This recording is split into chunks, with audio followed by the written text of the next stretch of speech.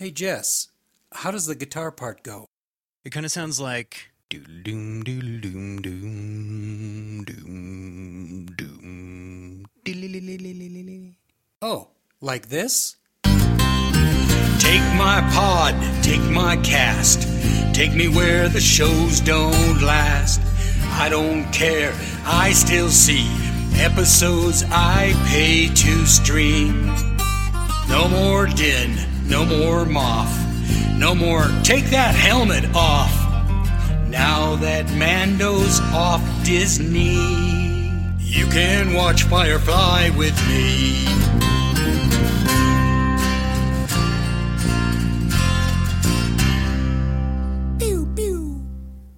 Hello, and welcome to episode 9 of the sudden but inevitable rewatch.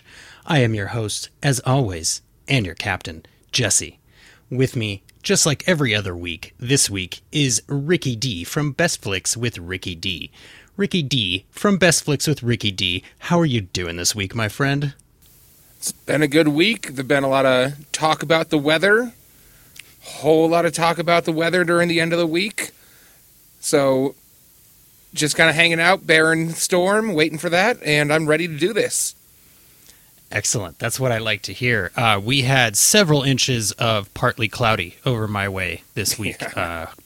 Nothing quite much has happened yet, but I'm assuming it will at some point. Actually, if anybody gets hit first, it's going to be our other two guests, Josh, the head of the Twist My Arm Network, and his co-life host, Kylie, who is back. Look at that. Don't even. Oh, look at us. Oh, we're here. We're totally Josh and here. Kylie. Wow. Oh. We got the crew with us. We got yeah, we're here. I appreciate I you love those guys. bringing everyone with. Right, that's really appreciated. Sounds like you could use a Chief O'Brien on your bridge. Kylie, I'm really happy to have you back with us. Josh, maybe you should change your name tag to include Kylie. Oh, yes. How was your week? That's the one thing I didn't do. Jesus. It was good. Same as what Ricky said, just kind of preparing for the snow we're supposed to have this weekend. And then, of course, last weekend had a very eventful weekend with family and a baby gender reveal. So that was fun. It's boy, by the way. Congratulations to the family. Yes, thank you. It was a good weekend, but I'm glad to be back. Excellent. We are glad to have you back, even if you brought Josh with you. Now, normally We would be through. with our interviews, but you may have noticed we've been on a bit of a roll with securing really cool guests, and this week is no exception. This week, we are very proud to introduce Sean from Cheap Seat Reviews. Welcome to the show, Sean. How are you doing this week?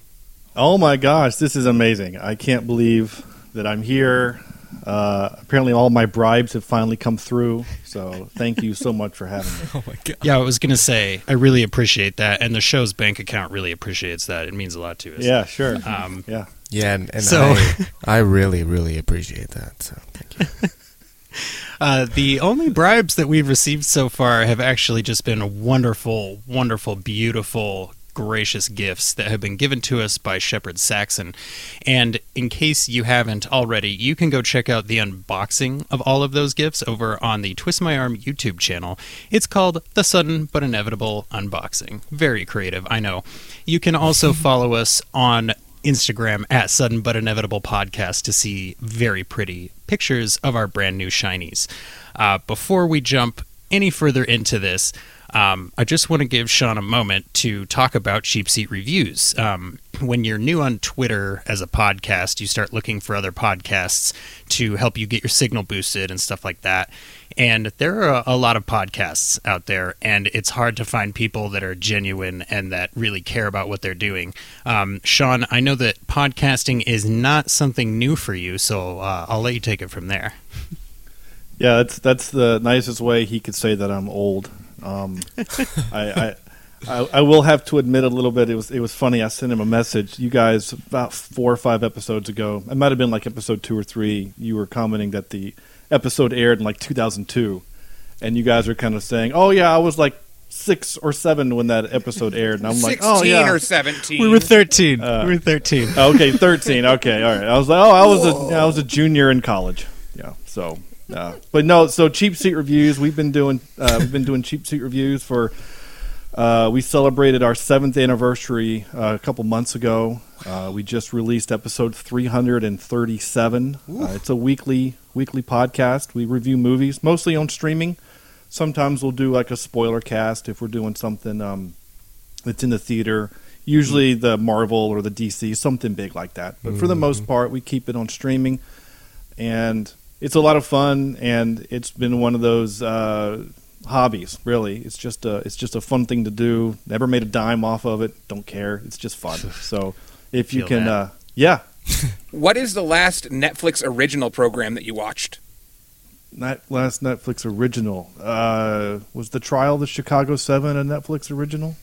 I think it might have been. Yeah. You haven't watched the like Murdering the Mormons documentary yet? No. Among the Mormons. No, we don't. What is it? We don't usually review docs. Okay. Yeah, typically not typically. We've only ever done features.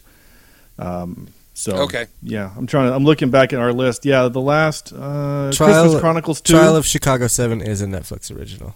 So yeah, we did that one. We did the Christmas Chronicles. The Netflix movies are actually pretty fun to review. Some of them are so bad, man. That's what makes them good. Yeah, and that's what I was gonna say. Like, I think we did.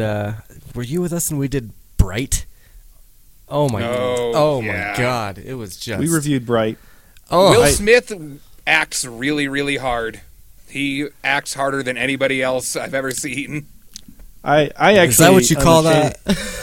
I actually liked that movie. Believe it or not, I had a good time with it. It's not a good movie. I just had fun with it. It's okay. Right. Yeah. And that's I the believe thing. it. It's a terrible movie, but you're right. It was like a fun ride, but sometimes it was enjoyable. You're like, yeah. And sometimes honestly, that's all you're looking for. Is just like a fun ride and something to kill some time, that kind of a thing. This week, we are not just here for a fun ride. A fun ride is definitely part of what we are here for. But first, as always, we need to fix some Goram mistakes. Now, we had a good run there, you guys. We had a couple shows where we didn't make very many mistakes, so we didn't have a lot of corrections to issue. This time, they're not really huge. They're more for fun, which means they're kind of mostly for me. Anyways, let's just jump right into it. Here we go. Okay, so last week we were talking about how Callie D, the show's Kaylee, had spent all week on Twitter teaching me to understand the Scottish accent. And that's still true.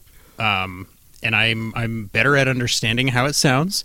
Not super great at reading a Scottish accent. And what I mean by that is, you may remember last week we said, "Hello, Rhonda D. Thank you for joining your daughter, Callie." Because it's a Scottish name, it's actually pronounced Rona or Hrona.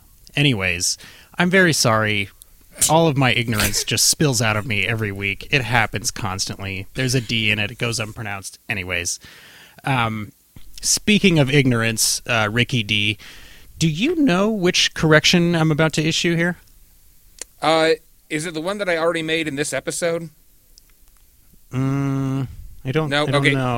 That show, the show I was trying to mention, is called Murder Among the Mormons. It's not the Mormon murder mystery or anything like that.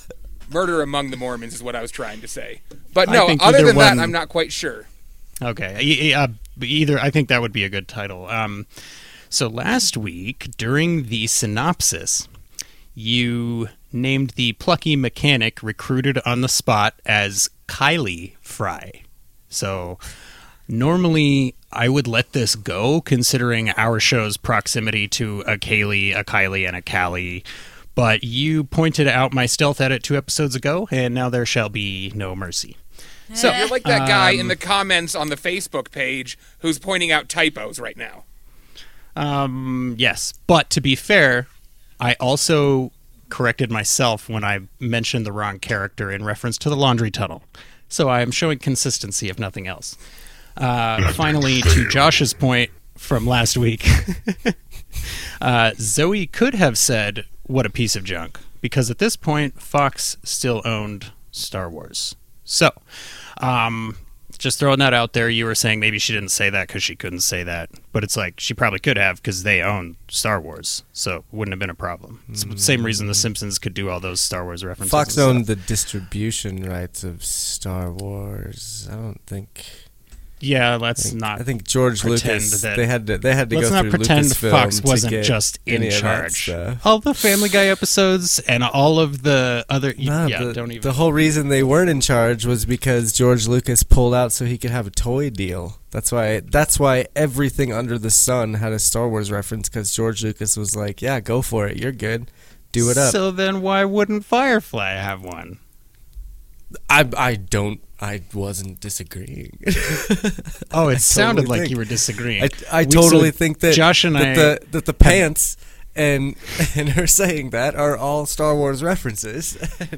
So Josh and I have known each other for so long that it's kind of like we're married. So sometimes when we're agreeing really emphatically, it sounds like we're very angry and disagreeing.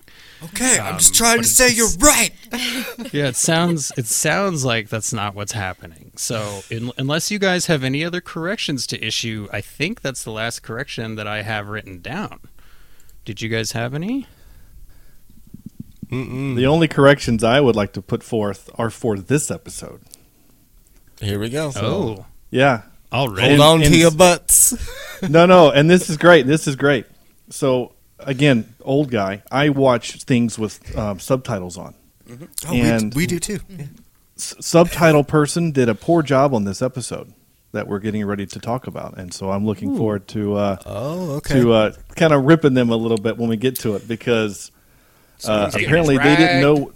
Yeah, they didn't know what the word "go-ram" was. That apparently doesn't mean anything to them. So every time they would say "go-ram" or "go-ram it," it was a different word. So we'll get to that when we get to that actually, but Grandma. Before we do go any further, Kylie did request that she could talk a little bit about last week's episode. Just give a little bit of feedback. So yeah, just a little tiny bit of feedback. Because so does she know what the stakes are? No, it's okay. Don't worry, I've already cleared it. Everything is going to be just fine. Just let Kylie talk. Okay. So anywho, it was. oh my gosh, I don't even know where to start. It was so exciting. It was one of those episodes where everything was happening, and I'm like, oh my gosh, I can't believe this is happening. Goodness gracious.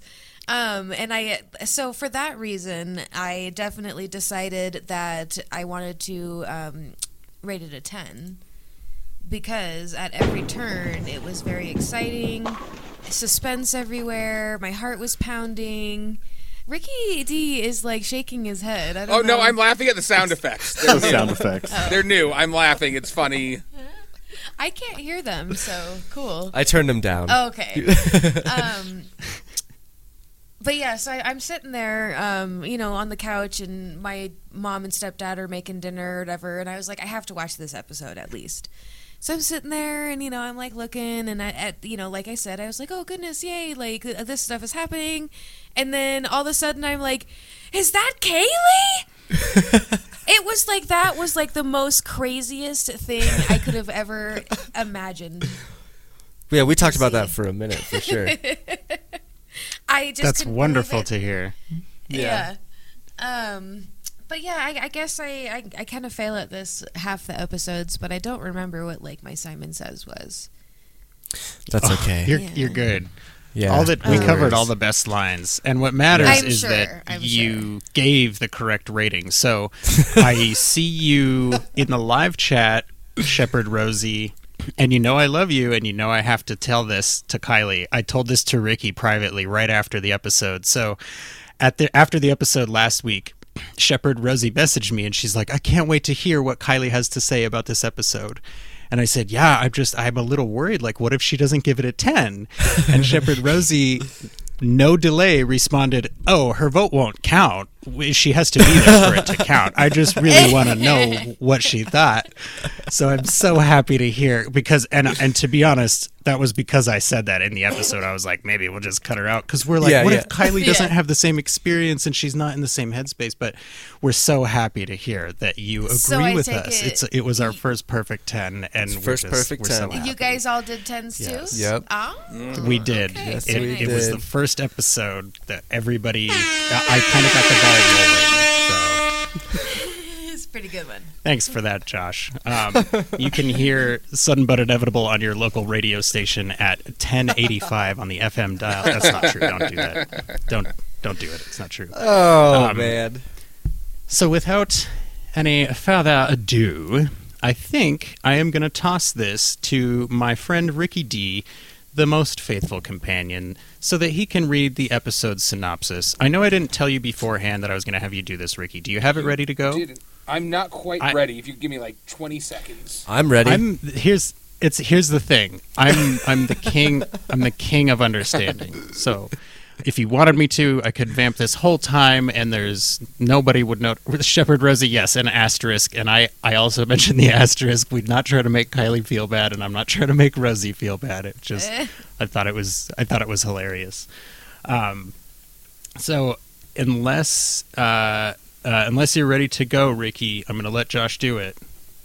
I am ready to go. Do it. Well done. All right, this is episode 9, as it should have been aired, Ariel, written by Alan Croker and Jose Molina. While waiting on the core planet Ariel, Simon hires the crew to help him smuggle River into the local hospital for a thorough diagnostic. In return, he will tell them how to loot the hospital for valuable medicine. Once inside, Jane attempts to turn in Simon and River for the reward.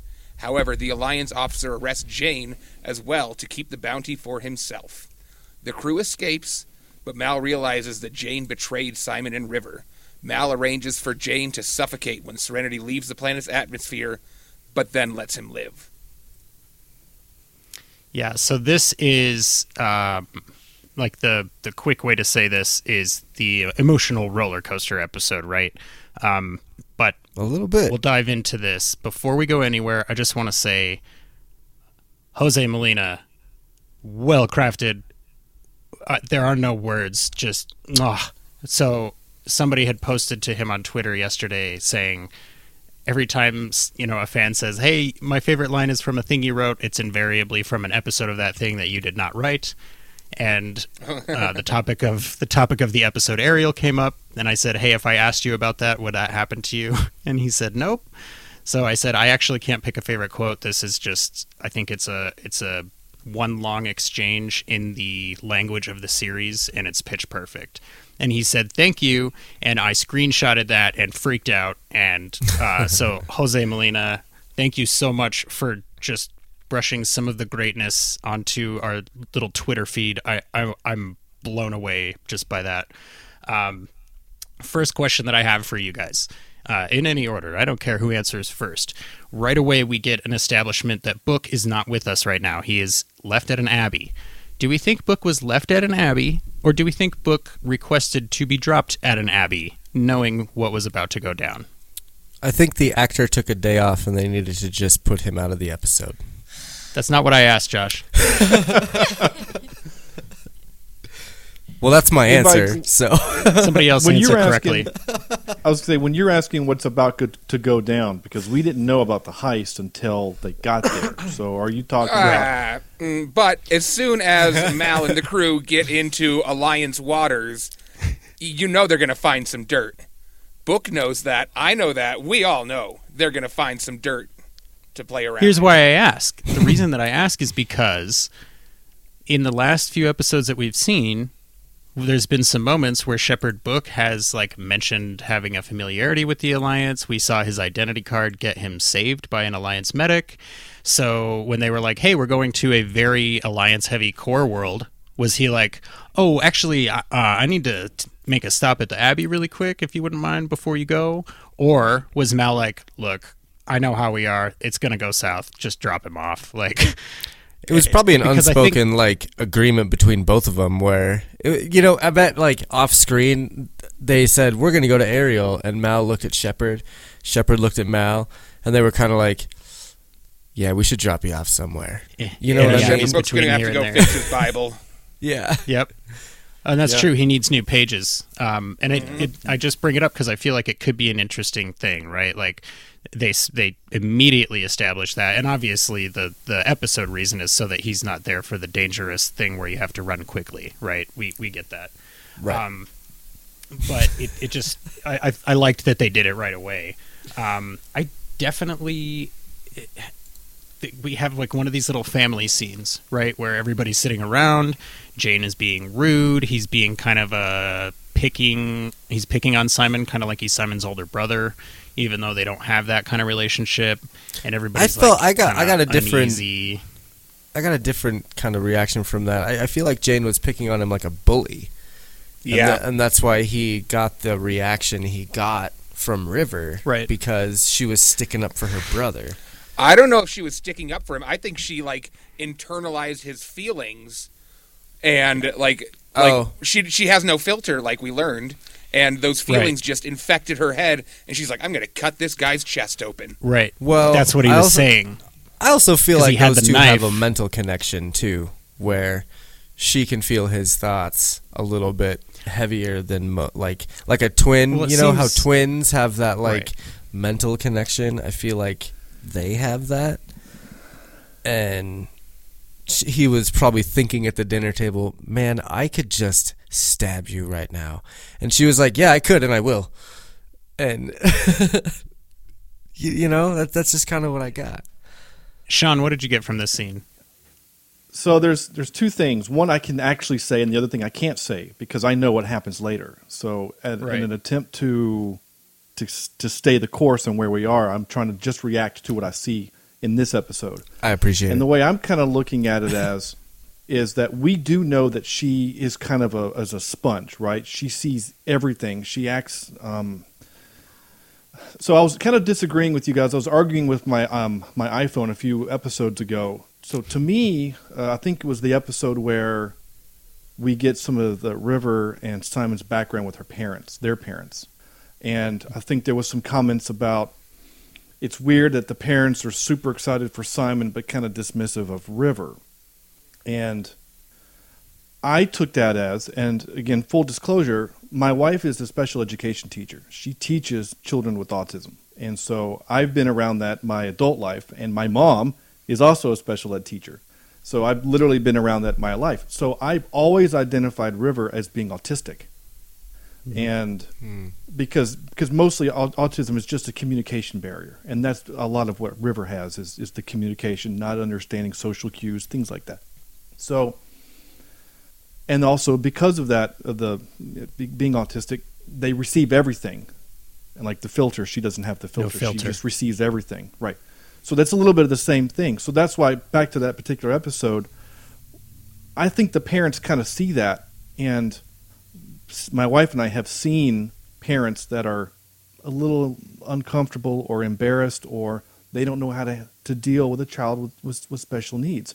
That's why they lean on Simon, because I'm using air quotes for the podcast, air quotes, he's normal, right? Mm-hmm. And they know how to deal with him. So that's my episode backtrack. I apologize for going there. But No, you're good. I agree with you 100%, and I think that actually is playing out in this scene, right? It's not that she's looking at Simon going, Simon needs to be defended. She's looking at Jane going, I see a knife, I see malicious intent, I see potential danger, and it's all coming from him. And how do I mirror that? Oh, I mirror that by grabbing a knife. And I wrote, I forgot about this scene. I was definitely taken aback when River just pulled that knife across Jane's chest like she was drawing curtains. Like, so casual. Just, drag this across your chest. Like, definitely stood out to me. I was like, oh, I forgot that happened. I kind of thought the doctor was going to stand up and punch him in the face. Like, finally stand up to the bully. It's not proper. But, okay. But, it kind of seemed like it was boiling up to that point. where he's been picked on too much, and he's gonna actually punch him in the face. And like in my notes, I was like, pretty sure Doctor's going to ... Holy shit, River went crazy. Never mind. Like in the middle of my writing notes, it was like, oh, okay. Yeah. So River's gonna, We get this scene where the Doctor is patching Jane up, and Jane is talking about him like he's not there, right? Right. And Mal is like, hey, what's your problem? What are you going to do about it? And then Jane gives this performance that's almost convincing, right? He goes, what about you? What about Kaylee? What about Inara? What about everybody else on this ship? What if she comes after you guys? And if you look right in his eyes, you can see that that's just worry for himself that he knows well enough how to mask as worry for other people. So it was really, really well acted by Baldwin in that scene, I thought. This was really an episode of growth for Jane. He had multiple little moments where he really grew, and we got to see that, and how it was kind of forced inside of him. But yeah, it was forced, but it altered him. And I think it was a good moment for his character. Yeah. I think Simon, and Mal all experience some growth in this episode for sure. To your point, Ricky, what were you going to say, Sean? I was just going to simply say that guilt is a powerful motivator, and at the end of this episode, what Jane experiences, I think, is ultimately guilt and shame, which is probably emotions that person has never experienced, because he's a dude that will kill for money, even if you're just bothering him, But in this moment, at the end of this episode, and not to jump too far ahead, but he's feeling both guilt and shame of what he did. Yep. And like you said, again, you're right. His growth is forced on him by his own actions and then the actions of his captain. But you're right, it's powerful on him. I think Mal pounding that word crew into his head so many times over this episode, and then at the end when he was hanging out on the bridge, or not on the bridge, but the landing gear, the ramp. He was like, man, if it was the other way around, Simon would be out here. This isn't about me. Yeah. This is about the actions that I engaged in. This isn't me and Mal. This is what I did. Well, and to your point, Sean, I think, like you said, not to go all the way to the end, but there's plenty to talk about even if we do that. Sure. No, I mean, it happens. That's why we give the synopsis. But I think that shame that does come across so well in that scene from Jane is what Mal recognizes and what makes Mal ultimately change his mind, because he's going, okay, old Jane would never have said, tell them I got shot or tell them something else happened. Don't tell them what I did. Old Jane would say, yeah, tell them what happened and then tell them why you did it, and I'll bet you they'll mutiny. Like he would have just said, I don't care who knows what I did. Tell them it was for the money. And so I think Mal recognizes that. But here's a thing that I noticed when they're doing the breakdown of what the plan is for the heist, right? When Simon's explaining, okay, hey, I've got a job for you. Here's what we're going to do. Did you notice that there's an open space in the circle that they're standing in for us? And then the camera just slides right into that space, and we are now standing in the circle with the rest of the characters, and we're part of the plan. That's why the camera is handheld and looking back and forth in all the different directions, because that's our POV, right? We're like, oh, what are they all saying? That kind of thing. I really loved the effect of that scene.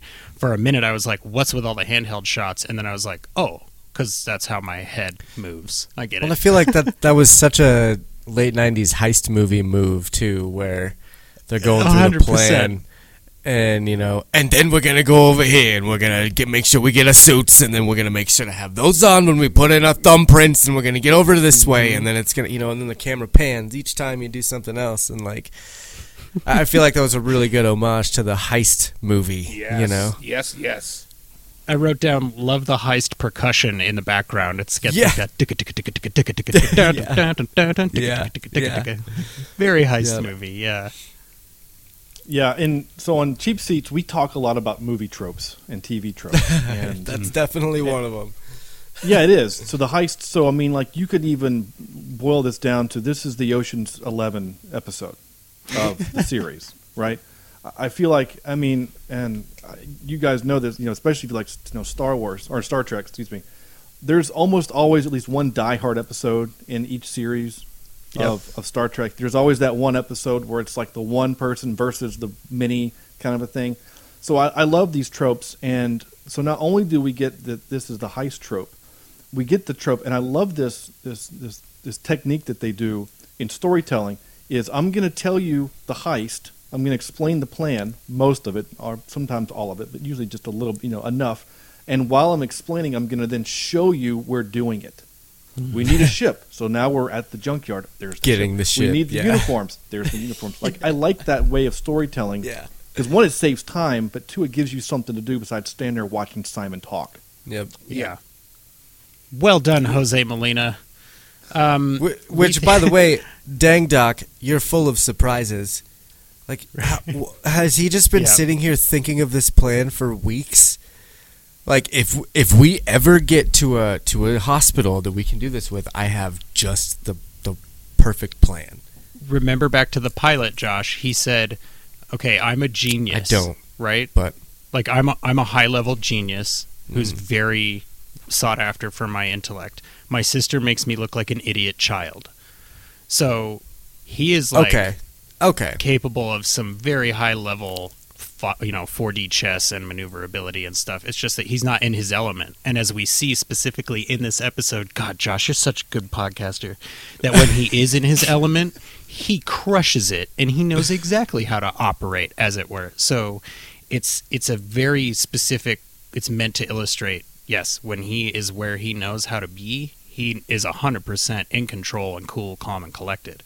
Especially, that whole hospital is his area. Even when he's being held by Alliance forces, he's like, you're going to do this because this, and this. He knows that arena. He knows what he's doing.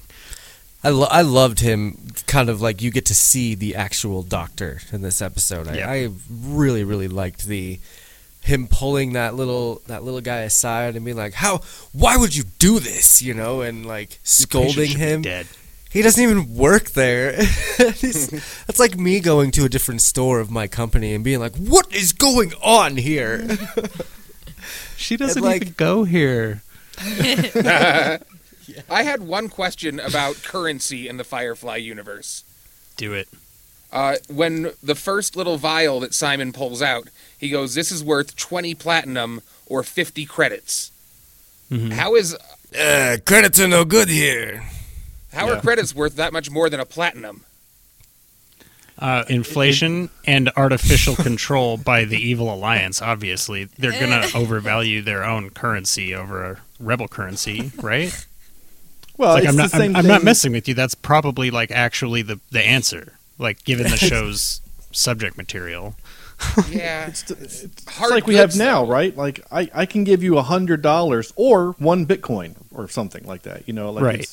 Or a bar of gold or something. Name your, gold press, Ricky, whatever you want to use. It's fungible. Here comes the ignorance. So, when they were in the graveyard, the junkyard, right, and they're looking for pieces, and Wash and Kaylee are like, I was wondering. Wait, they're like, why are we here? Why are we in this graveyard? And then Kaylee remembers, why did I say graveyard again? Yeah. She goes, I just remembered I love junkyards, right? She's like, trudging through, like, look at all this trash. And she's like, wait a minute, I love junkyards. Here's some junk that I get to play with. I liked that character moment of hers. But during that junkyard scene, who noticed what Wash picked up off the ground? It was the part that they needed last week, right? Yeah. Yeah. He found a catalyzer just lying around from in the last junkyard. episode, right? Mm-hmm. Yeah, that's so that funny. piece that they needed. And it plays into the evil Captain Sash having said, that's a nothing part. Why do you need it? It's like, it's literally laying around in junkyards. Yeah, but it's everything when you don't have it. Right. And again, this being aired out of order, none of that makes any freaking sense. Yeah. Speaking of, when was this aired? Because according to some internet sites, episode 9 was not Ariel. It was War Stories, I think. Mm-hmm. Yeah. This is one of the ones that was only slightly out of order. But I think the episodes leading up to it were not the correct order in the first place, so it wouldn't have mattered that it was only one off. It would still be way off. I know. They set it up for failure. The thing with all of these character moments that we've had so far, right? We've had character moments with Simon, River, Mal, the doctor, Jane, everybody, right? They all track so well because, like, so when he's teaching Mal this vocabulary, right, we know that Mal has a history with vocabulary words and that he loves to talk eloquently, and he's having trouble doing it because he has to get his vocabulary words from Zoe. You'll notice that Zoe has no problem saying the words. She just doesn't know what they mean. So she has a trouble, like, remembering the order, but she can say the words no problem. And then, I mean, Jane says what Jane says, right? He's like, if I wanted Put to up the school, banner. I'd have gone to school. I think Jane is probably... My note says Jane struggles with learning. So my note says Jane is a kinetic learner because he learns fine when he's touching stuff and when he's, cleaning his gun and making IDs with a knife, which to the other character point would track, right? He's an excellent tracker, as we saw in the last episode, so why wouldn't he be great at the opposite of tracking, which is going incognito and blending in and doing that stuff? I really love that all these character moments make so much sense, and this is another moment of proof that Jane isn't dumb. He's just smart in a really, really specific way and dumb in some other ways, which I guess makes him a realistic character, and it makes him so well written in this episode. I'm not going to say the name again because I don't want to sound like that guy, but... I had a really, really relatable moment with Jane this episode. When he said... Sure. If I'd wanted schooling, I'd have gone to school. And I can literally say that to people. So Yes, I think I'm going to steal that line from Jane for the rest of my life. And if anyone ever tries to give me shit about, like, saying the wrong word, I'll be like, you know what? If I wanted schooling, I'd have gone to school. So... Yes, I love it. And one of the most maybe relatable look moments into a for me shirt. with Jane. So I go ahead, Sean.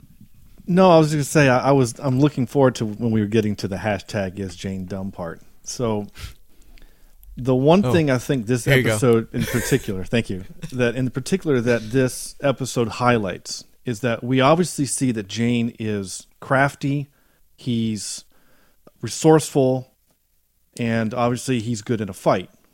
And except towards the end, for some reason, it took him like an hour and a half to beat up that guard, but whatever.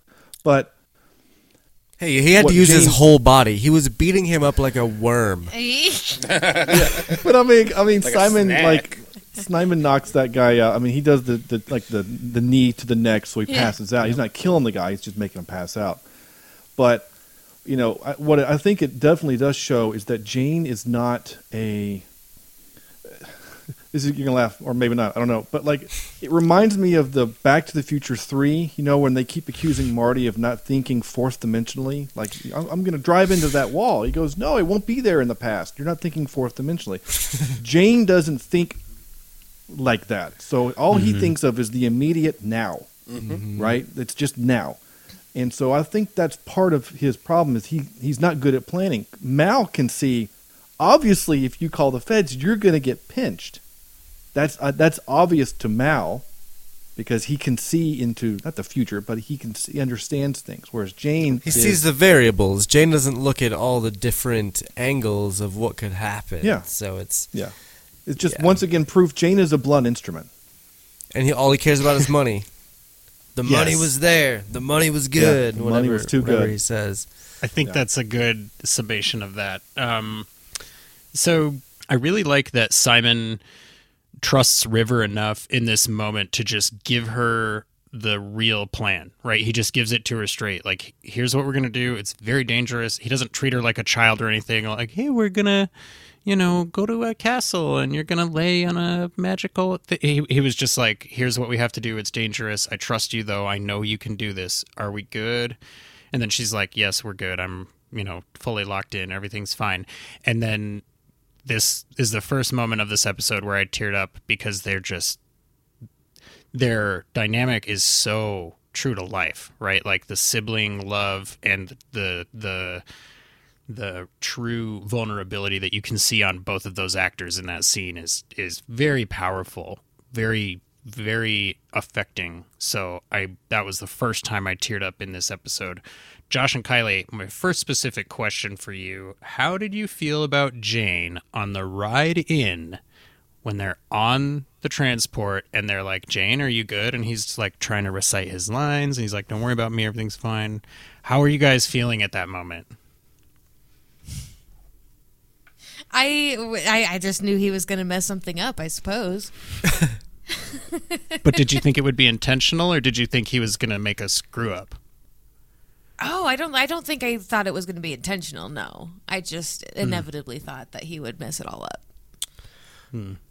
I liked the conversation between Mal and Jane. You got a little stabbed the other day. Make anyone a little ornery. Yeah, I totally get why you'd freak out about that. Yeah, there was a lot of foreshadowing in this. There was heavy, like in my notes right here. Everything will be fine when we wake up. Always a terrible foreshadow.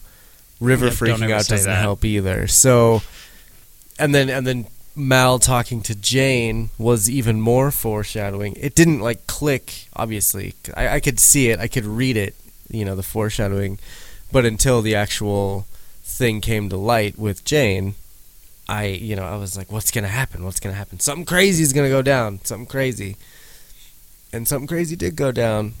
I'm glad that there was some mystery in it for you. I was worried that Josh would like nudge Kylie and be like, he's going to betray him and then this is going to happen. So I'm really glad that didn't happen. I try not to do that to Kylie anymore. She gets really mad at me when I do that because that's good. I try to keep it to myself. It's pretty bad. I agree with her 100%. I figured out where J.J. Abrams first equated lens flare with the future, and it is this hospital. So you go into the hospital, wow, and every freaking camera in this hospital is staring down the barrel of like a painting work light for some reason. Why? And there's just flare on everything. In my notes, why does it look like a horror movie? Is what I had said. Yeah, well, I mean, the answer to that is because it's a horrible place and it's meant to induce unease and a sense of dread. And, this is not the kind of space we're used to. We're used to enclosed, warm-colored spaces like Serenity, not big, open, neutral or cool-colored spaces. This is and I guess bad. That's one of the best things about this show in particular is the coloring of different... Like last episode, it was at its best. Where, in the past it was a different lighting, and in the present it was a different lighting, and you get different feelings from that. I always love when filmmakers and stuff can actually use that to their advantage. You know what I mean? Like they know how to use lighting to their advantage. When they speak the right language. Right, because like with this, immediately, the second they walk into the hospital, I was like, what's going on here? And it was great. It was great to, be put at unease right away. And I really like the immediate, subtle point of criticism of bureaucracy in general, where they don't actually end up needing any of the lines they rehearsed. He's like, hey, we have 2 dead bodies. And they're like, cool, get out of my face. Don't care. And they're all like, oh. Cortical electrodes. Yeah, and then he word vomits, and I'm just like, God. He just wanted to say, he had been practicing those lines for like a week, and he's like, there's no way I'm getting out of this without saying my goddamn lines. It's fair. That's how I would be. I'd be like, you forced these lines down my throat for a week, and I'm doing it. You mentioned the bureaucracy that's so obvious walking onto the Alliance ship, or the Alliance, I guess Ariel, the Alliance world. One thing that I thought it was cool that they made note of is when we were watching Janestown, I had a moment where I was like, oh, are we stealing from the poor? But then we went to, no, it's from the magistrate. We don't have to worry about it. And then we have this other moment where it's like, we're stealing from a hospital? No, don't worry about it. Let me explain. It's a bad guy hospital. They'll be resupplied in an hour. It's right. fine. It's not that it's a bad guy hospital. It's that they have a very robust supply chain and want to avoid looking incapable. So, I'm really tempted to go further on that exact point, but I'm gonna refrain right now. Yeah, you can't. So I really like that Simon sucks at laying low. Like, we've already established before that Simon sucks at reading a room, right? And this is another thing that tracks with his character, that he can't lay low. And I like that it's a trait that the Tam siblings share. River is there. She knows it's a dangerous place, but she also sees this guy in trouble, and she looks at Simon terrified and says, "You have to help him." And then Simon is going actually to die. Yeah, and Simon gives her this look of like, "I shouldn't," and then immediately his face resolves to, "But I'm going to." And he walks over there, and I gotta say, the show does medical drama really convincingly. Like, that was quite the adept spin into a suddenly new genre, and it was very well executed, I thought. And one of the great things about being in the future, you can make up words, and it doesn't matter because we don't know what they mean. You know what I'm saying? It's not like there's actually giving him push 3 cc's of ibuprofen because we know what that means. So when he says Dilaftin. Yeah, exactly. It's like, is that a thing? We don't know. I mean, maybe there's a medical student that listens to the show and says, "Oh no, that's a thing." That, you know, but I just we're always assumed it was willing to space learn medicine. here. We also got 2 shots of those wireless defibrillator things. Did you notice the defibrillators he used were wireless? Okay, quick question. And they were spoons? I think I use those to cook eggs with. Yeah. If one of you guys with a functional cortex connection can let me know, isn't the way that a defibrillator works to actually stop the heart so that it can be like restarted on the correct rhythm or something like that? Like, it fixes arrhythmia by stopping it, and then it can be so defibrillator, I think, CPR? is mainly used for like heart palpitations. So when it gets offbeat, it like recenters it. The paddle, but doesn't it the do paddle that? is like the electric shock thing. We need Justin. Where's Justin? Well, anyways, my question is that when Zoe just casually tapped that guy with those, did she stop that guy's heart? Like, is he Probably. immediately dead, or was he like knocked out? Like, that's what I wanted to know. I don't know how a defibrillator works. I've got it on Google if you want. Yep. Go, Ricky. All right. Defibrillators are devices that restore a normal heartbeat by sending an electric pulse or shock to the heart. They are used to prevent or correct an arrhythmia, a heartbeat that is uneven or is too slow or too fast. Defibrillators can also restore the heart's beating if the heart suddenly stops. So I don't think it does anything to stop the heart. It just evens it out. It will or restarts. But I mean, but if you think shock about it, the somebody only way, like that, well, but to fix a rhythm, like an arrhythmia, it would have to stop for half a second so that when it beats again, it's correct, right? I just am worried We that are not Zoe doctors. casually murdered that guy. That's all I'm wondering about. Do you think she cared though? Well, he's an evil doctor. Yeah, He I'm was pretty just sure being a she's jerk. He killed wasn't other a- people. Well, I look at the way I'm looking at it simply is that the camera keeps looking back at the guy on the ground. Zoe keeps looking back at this guy to check to see if he's going to wake up. I think that's the show's way of reminding us that she didn't just murder this doctor. I guess, That yeah. It was manslaughter because it was incidental. I mean, maybe he eventually passes out because he dies on his own vomit or something. I don't know, but we're going to leave him on the cold He had a floor in pacemaker. the supply closet.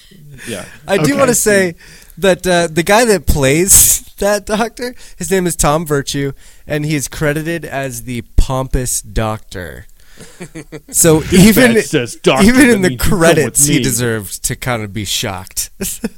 That's like putting your script reader right into your character title. Like, that guy doesn't have to read his script; he just has to remember the gist of his lines. Yeah, he was in a lot of stuff. He was in, gosh, that pompous doctor has been in like everything. Agents of S.H.I.E.L.D., American Horror Story, Iron Man 3, He's in a lot. Mindy Project, Children's Hospital, NCIS. Like, that guy is popular.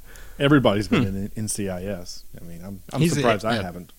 I mean, it's been on for what, like 29 years or something. Like, known for Even That's Stevens. what he's the dad. I was like, I know him from somewhere. It's totally Even Stevens. Now, how old do you feel, Sean? all right, so let's have a moment here for Summer Glau's eyes that are just bathed in emotion this entire episode. The expression on Summer Glau's face that she is able to communicate, it just blows me away. And I had a moment during this episode where I was like, she is just beautiful. And, her character doesn't really need to be beautiful, so it's not focused on very often in the show, but wow. Who? Yeah. What are we talking about? And you're not... River. The girl that plays okay. River. Okay, sorry. Summer Glau. So it's like she's the character, like you said, Ricky, isn't coded as like attractive or like a a potential mate for any of the other characters or anything like that. But that's what I love about her, is that she is such a complete and damaged and difficult person and manages just transcendent grace and beauty despite all that, which I think kind of goes back to what Sean was saying earlier. When you've got this communication barrier, it can be difficult to understand, somebody enough to consider them beautiful.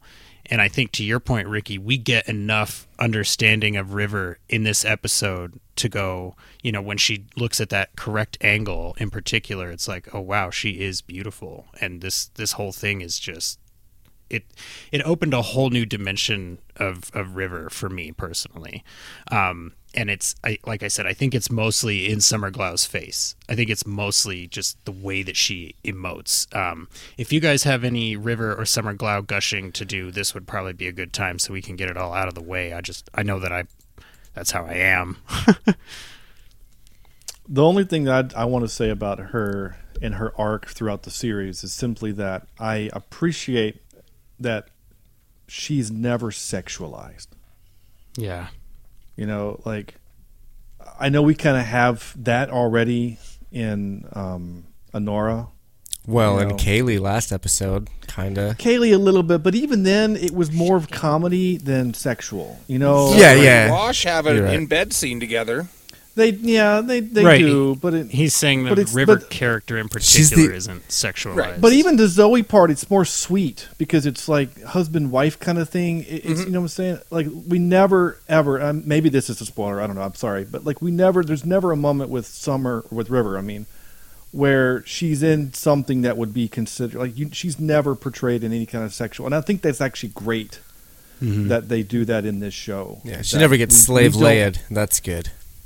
Right. Yeah, and exactly. Then she did they did the thing where she was nude in the first episode, right? Where she was like in the case and everything, but it wasn't like meant to be like, it wasn't shot in a leery way, it wasn't shot in a way that felt creepy or anything like that.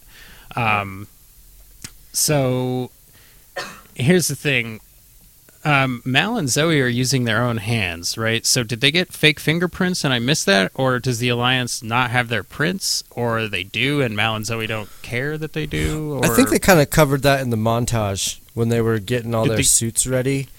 I don't think they did fingerprints, but they alluded to it because they did cut out the pictures for the IDs and go through like different scans and stuff, but it was really maybe quick. They were able to hack in and put their fingerprints into the system or something. Well, Kaylee was able to hack in and tell them where to go when they were running, so I would assume she could probably hack in and get the fingerprints uploaded, Does that mean she's the guy in the chair? Absolutely. She's the guy in the chair. Yeah. She is. She's which makes sense because she's the mechanic too. Tank in the Matrix, or Dozer, or Ned in Spider-Man. Right? Yeah. Well, I mean, there's also that I don't know. Ned from Spider-Man is the reference I'm making, and back to our Ocean's 11 analogy. It's whatever that guy is. I can't remember his name. You even go so far as being Emilio Estevez from Mission Impossible. Because he was one of the first guys in the chair. And then he got on an elevator, and that's really bad. That's why he should have never gotten out of the chair, man. That's what happens when you get out of the chair. You get smashed in an elevator. Emilio. We learned that from Emilio. Yeah. Yeah. Yeah. So it is again, the reason we give the synopsis at the beginning is so that we don't really, if we go out of order, it doesn't really matter. But I will take this moment just to say, Josh and Kylie, do you have any notes that you feel like we've skipped, like chronologically, you feel like you missed getting out? And if not, what is your next note that you guys have? I loved the death pods. They're not body bags. They're like little death pods that Those you put look them in. exactly like what's strapped to the roof of every third Subaru in Colorado. Yes. That's actually what they are. That I don't is know great. if it's like for kayak or what they're supposed to be. Isn't it for a sled? I immediately recognized it as a roof rack. Yeah. Yes. That's 100%. Just some roof rack. Of course, my heart was like, oh, it's a photon torpedo encasing, but it wasn't. It was a roof rack for a Subaru Outback.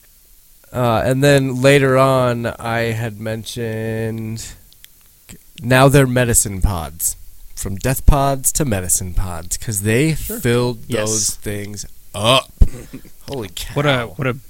What a beautiful dichotomy, right? You take the fake dead people out, you put in the life-giving medicine that will also bring money to the crew, which will save their lives. Yeah, it was really solid, and it wasn't like beat you over the head level of like, here's this obvious visual metaphor. It was like all of this stuff tracks, and it makes internal logical sense that they would do this. So it doesn't feel contrived. It doesn't feel forced.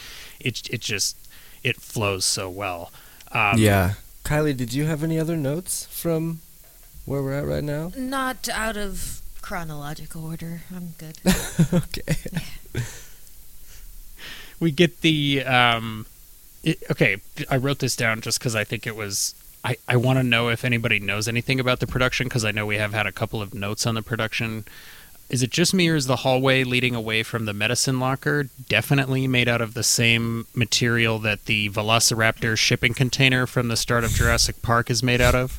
It's got like that weird pattern that almost looks like unpunched out razor blades or something, with all the light filtering through it. Is that just me? Am I a huge nerd right now? Yes. I mean, you are, but I don't think that's because of this. Yeah. Oh, okay. Good. It kind of had nothing to do with this. That's all that matters. Well, it's probably the way I was raised. Oh, hang on. I have something for this. You are a huge nerd. Nice. Every Monday morning from 6 a.m. to 8 a.m. for your drive to work. Traffic. On the sixes. On the sixes, I was going to say on the twos or whatever. Thank you. I like that so once Mal and Zoe figure out that Simon and River are stuck with feds, there's no discussion of what the plan is. There's no, okay, what's the best course of action? They just start loading guns. They're like, oh, okay. Because they know almost like they kind of knew that this was gonna go down. That they were like, well, all right. to me it was okay. We're dealing with the Alliance, and the Alliance has our family. We don't need a plan. We go in shooting. We ask questions later.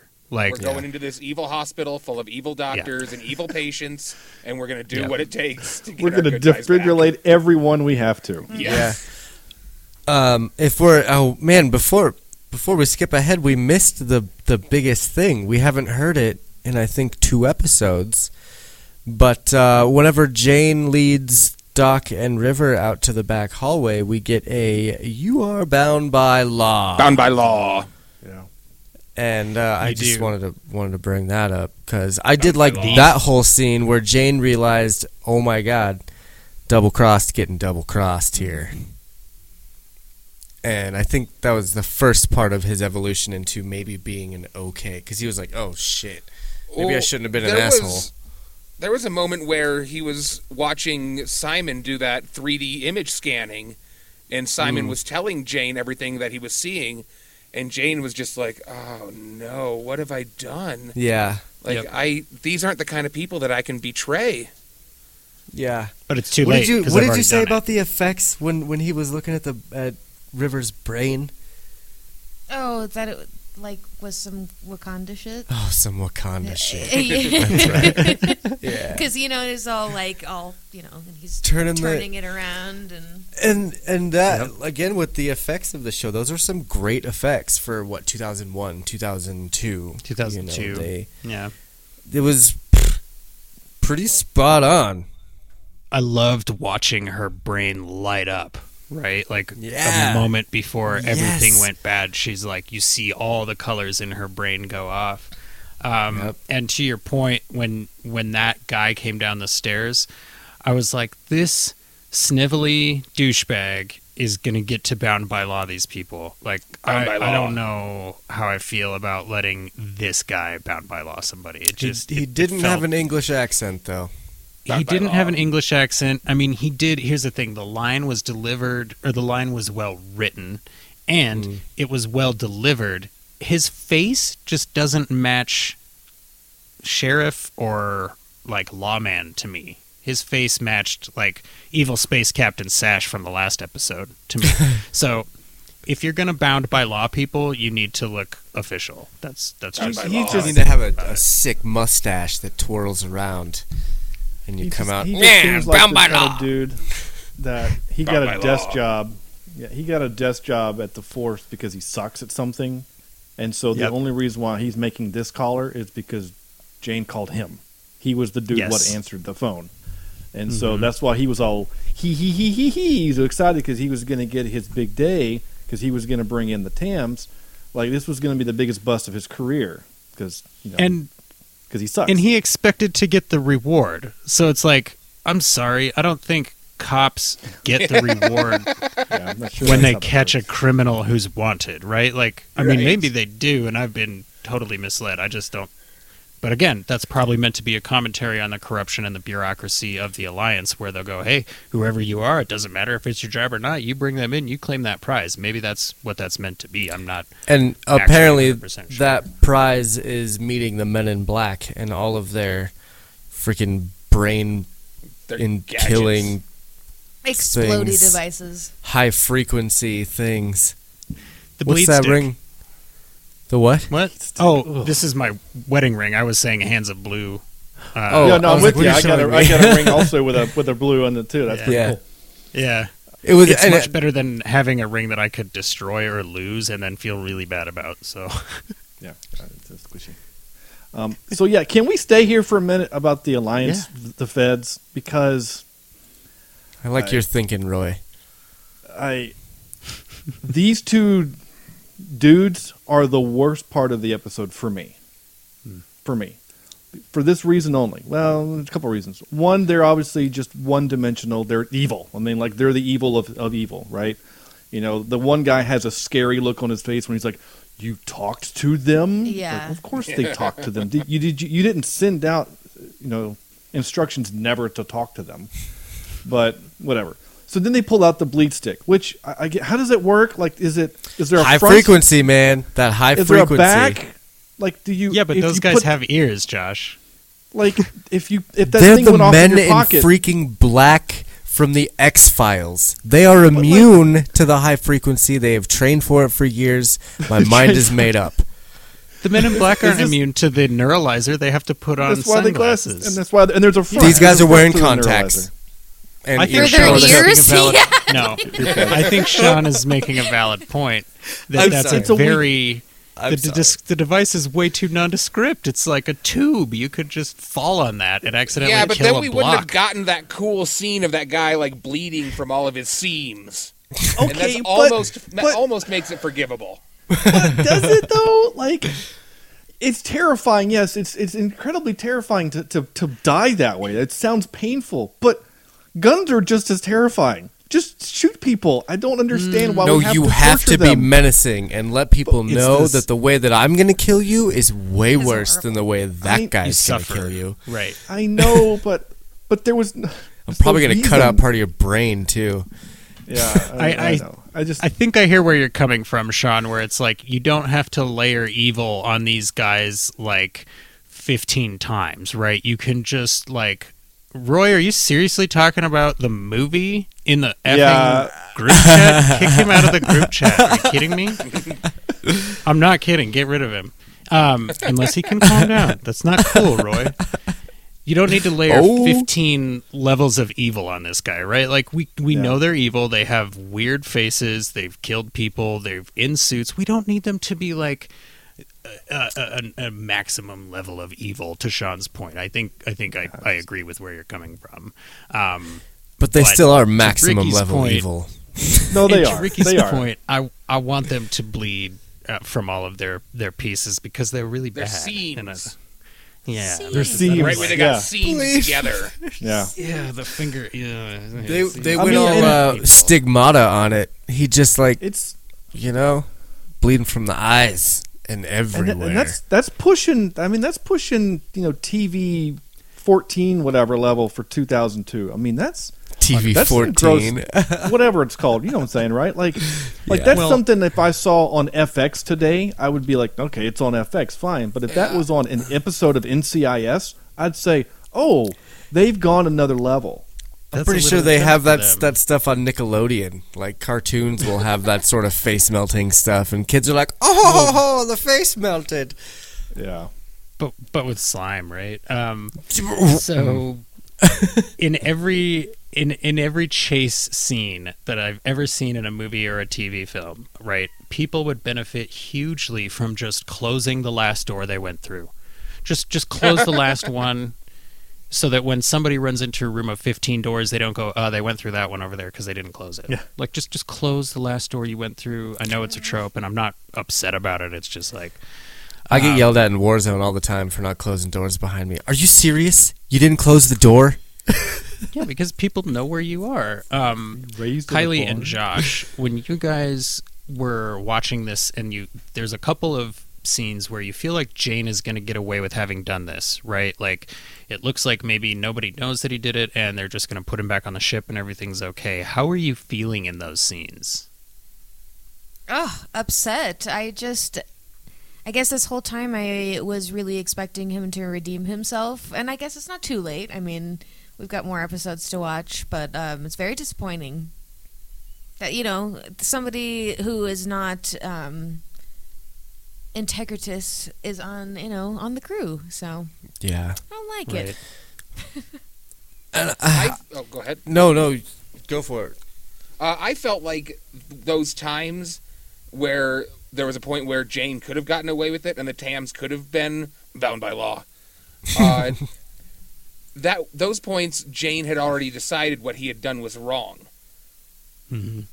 So, even though he might have made whatever the bounty is, 1 trillion credits, space credits, he still wouldn't have felt good about it, I don't think. Well, the problem is it took it so would've eaten long him away for a little him bit. to feel like that, though. Like, it took all those other things happening for him to feel bad, and so I think at the end with Mal making him realize, like, he really, like, emphasized the point of, you really fucked up here, man. Like, you should not have done this, and, next time you decide to stab me in the back, have the guts to do it to my face. Like, he was. Well, and it's not. To me, it's not that it's like. I'm not worried. Like, did Jane learn his lesson? What I'm wondering is, if Mal didn't know that Jane had done this, okay, and let's even say Jane did learn his lesson, but Mal didn't know that this whole thing had gone down. Would you be okay with that? Or would you be like, no, there needs to be consequences for Jane now? Or would you Yeah. be worried like, oh, there's going to be huge consequences later? Because I was like, even coming back to a rewatch, I felt personally betrayed by Jane, right? Like, when Mal is yelling at him and he tells him, you betrayed my crew, you can hear him almost crying in that, right? Because he doesn't relish having to scream this at Jane. Like, he didn't want to have to explain why you are, like, this is family, you don't betray family, right? Right. And it was such a well acted scene on both sides of the glass there. But I was just wondering if you had any moments where you were like, now I want Jane off the ship, like, I don't want him part of the crew anymore, like, I'm done. So, actually, in my notes, Kylie Kylie says just go without them, except they need the doctor, and River's okay. Just Jane. Screw Jane. Leave him behind. Yeah. That's something we discussed. So, yeah, I mean, I think the crew would have been probably better off without him. They could find some muscle somewhere else, you know? And that's a good point, Roy. It does give Mal a different kind of, like, if Mal had used this, like if he had said, oh, I'll tell him when I'm ready or something like that, and used it as leverage on Jane, that would give Mal like a different color to him. But I think that moment where Mal decides to keep him, I don't think even Mal knew that he was going to do that. I think Mal went down there fully intending this is it. To murk that dude. And, yeah. Well, not even, it's just like, turnabout is fair play, bro. Like, so, Jane does show remorse though. And that's, I think, like we were saying earlier, that's, I think, why Mal makes that change, because Jane actually does say, don't tell him what I did, give him something else, because he's showing remorse and regret. And Mal knows that in Jane, those are new things, and that's growth. So I think that's why he keeps him around. And when Simon asks, or is like looking up at Jane like he's his big brother, and he's like, he was amazing, you should have seen him, he was taking guys out left and right, it was so great, thank you so much, Jane. Jane uses another line that he's heard Mal say here. He says, you're part of my crew. Yeah. And he, again, it's just Jane being insincere but having the correct words. So Jane's not dumb, he's an opportunist, and he's not eloquent. The next notes that I have are segment answers. So if you guys have any notes, let's go ahead and open up the floor. Josh and Kylie, if you'd like to go first. Okay, when they're running away from the scientists, the X-Files, MIB dudes, I really liked how Jane is hitting the handle with like a fire extinguisher or something. No, it's his Alliance gun. The gun that looks like a fire extinguisher. But he's hitting the door, and then all of a sudden Mal blasts the door and saves the day like the cowboy he is. Even the shot was kind of like, they should have had a whistle behind him with like a harmonica. Like, it was perfect. It was a perfect Western shot of like, here I am to save the day.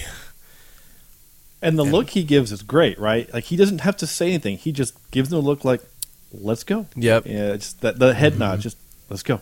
Yeah, that's great. What you got? It is a moment of almost like Mal can't even believe they were that lucky. Like, oh, yeah. Then let's just go. Go ahead, Kylie. Sorry. I get the only last thing that I have in my notes is at the very end. I thought it was cool that Simon seemed to have some sort of concoction that he had made, and he said for River, it's time to wake up. Time to wake up. So I'm like, oh, what did he learn? So that's exciting. Yeah. I think the last thing I had was just Kaylee's summary of the whole episode. Like, I wanted to use Kaylee's summary for the episode. Yeah. Well, basically, they killed Simon and River, stole a bunch of supplies, and then everyone got caught, and so they're out saving them. Oh, look, they're back. Yeah, they come now. Yeah, I really liked that. Ricky D, did you have any other notes that you would like to cover before we let Sean take the floor? Sure, I've got just a couple of short ones. How adorable was Wash with his backwards hat? Oh, yeah. He's so cute. I guess, yeah. I loved it. He's pretty cute. There was something very juvenile about it, and, so cute. He looked like a little flyboy. He was playing heist. Like, the rest of them were on a heist, and Wash was playing heist, and it was adorable. I mean, he was also driving his ass off, right? But, like, sure. He was in heist mood. He was like, you guys, let's say cool one-liners to each other. Like, he was that guy that was very excited to be on his first heist, I think. Yeah. Go ahead, Sean. Did you have any other notes from the episode you'd like to get to? Oh, Ricky, sorry, I don't mean to cut you off. Go ahead. One more real quick one. My job entails a lot of driving around all over Colorado, so I listen to a lot of podcasts, I listen to a lot of audiobooks, and lately I've been listening to an audiobook where there's been a lot of British accents going on. So when Mal hit Jane in the face with that wrench, in my head I go, "Oh, spanner to the noggin." Nice. It was a very British moment for me. That's awesome. That's awesome. Cute. But that's it. That's all I've got. I dig that. Sorry. Okay, apologies. Sean, go ahead. Do you have any other notes from this episode that you would like to cover before we move on? Yeah, just a handful. Like couple little moments of acting that I really like, some acting choices. So when Simon saves Patient Man, they're shot, the camera looks back at River and Jane, of course, is all anxious and wants to go, and River gives Jane this look like, yeah, that's my brother. My brother just saved that guy. Like, it's this super proud sister moment. I thought was really sweet moment. The part where River is talking when they've been captured, and River is spouting off stuff about Christmas and sneaking down the presents. I actually wanted to bring that up. That was my last note that I have. Yeah. That whole scene just made me believe even firmer that she has some sort of psychic powers, because I feel like at that moment she was in Jane's head and reading off memories from Jane and being like, oh, Christmas this, and just like doing some random shit that only Jane knew about. And he, like, the look of terror on his face when she was spouting that, and he's like, you need to stop right now. Like, yeah. I really think she was getting in his head and like rehashing some of his old bad childhood memories or something like that. That's my theory. And this is the second breadcrumb of that theory, because the first is with Badger. And Yes. She gets into Badger's head and starts talking about Badger. So these are little breadcrumbs. That's all I'm going to say. I'm so fucking good at this. It's almost like they were written for you to find. The last screw you guys. The last specific note that I have was I did write. I know Jesse had tears in his eyes when Simon tells her it's time to wake up, because that got me. That gets me. Yeah. It's an emotional moment. Oh yeah. The love between those characters. I mean, like, those actors, I don't know what kind of prep work they did or what kind of backstory they came up with together, but like, the love between those two characters is so apparent. It none of it feels like acting. You feel that sense of like that. I just want to keep her safe. I don't care if that means, live on a spaceship in the middle of nowhere, or if that means break into Alliance Hospital, or if that means talk down to this Alliance officer, whatever I have to do to keep her safe, because I'm the only one that really feels like I can communicate with her. And like you were saying earlier, even for me, there's this barrier there, and it's not a thin barrier, and it's not flimsy in any way, but it's just like, you can see the dedication that his character has. And I think it's a credit to Sean Marr that the way that he looks at her is so loving and so, not, it's almost paternal, but paternal in the way an older sibling would feel, kind of a thing. And it's you're 100% right. Way to call that from across the country, because I had tears in my eyes in that scene for sure. That was not, like I said, it wasn't the only one this episode, but that was definitely the correct call there. Well, that was the moment for me that got me in the feels. And it's not just the acting. The writing is perfect because it does the thing, right? It does where you set up the thing and then you give me the opposite as the payoff, right? Oh, is it time to go to sleep? No, it's time to wake up. And it's a beautiful line. And the fact that it's the brother giving aid to his sister is what makes it great. The last couple little dumb things I wanted to mention was fun stuff like in the hospital room the morgue, there's actually an LCARS style display panel behind River. I don't know if you noticed that.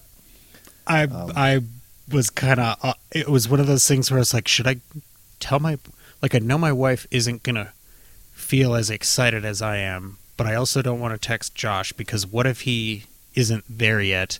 Ricky won't care. I just. No, what did you say? I just figured you would just see.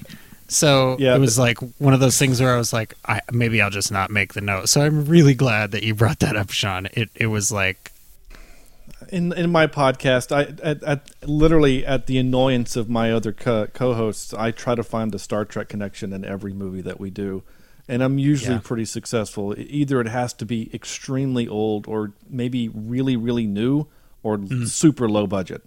But even the new stuff now, because of Lower Decks and Discovery, that there's some crossover things like that. But anyway, that was it for my notes. All right. Well, before we move along, I'm going to do a final call here. Yeah, I'm really glad that you brought up the River and Jane moment. The last thing I had is my last note was talk about sacrificing your body. When Jane just did the worm on that dude and knocked him out. He took a spanner to the noggin. Well, he did.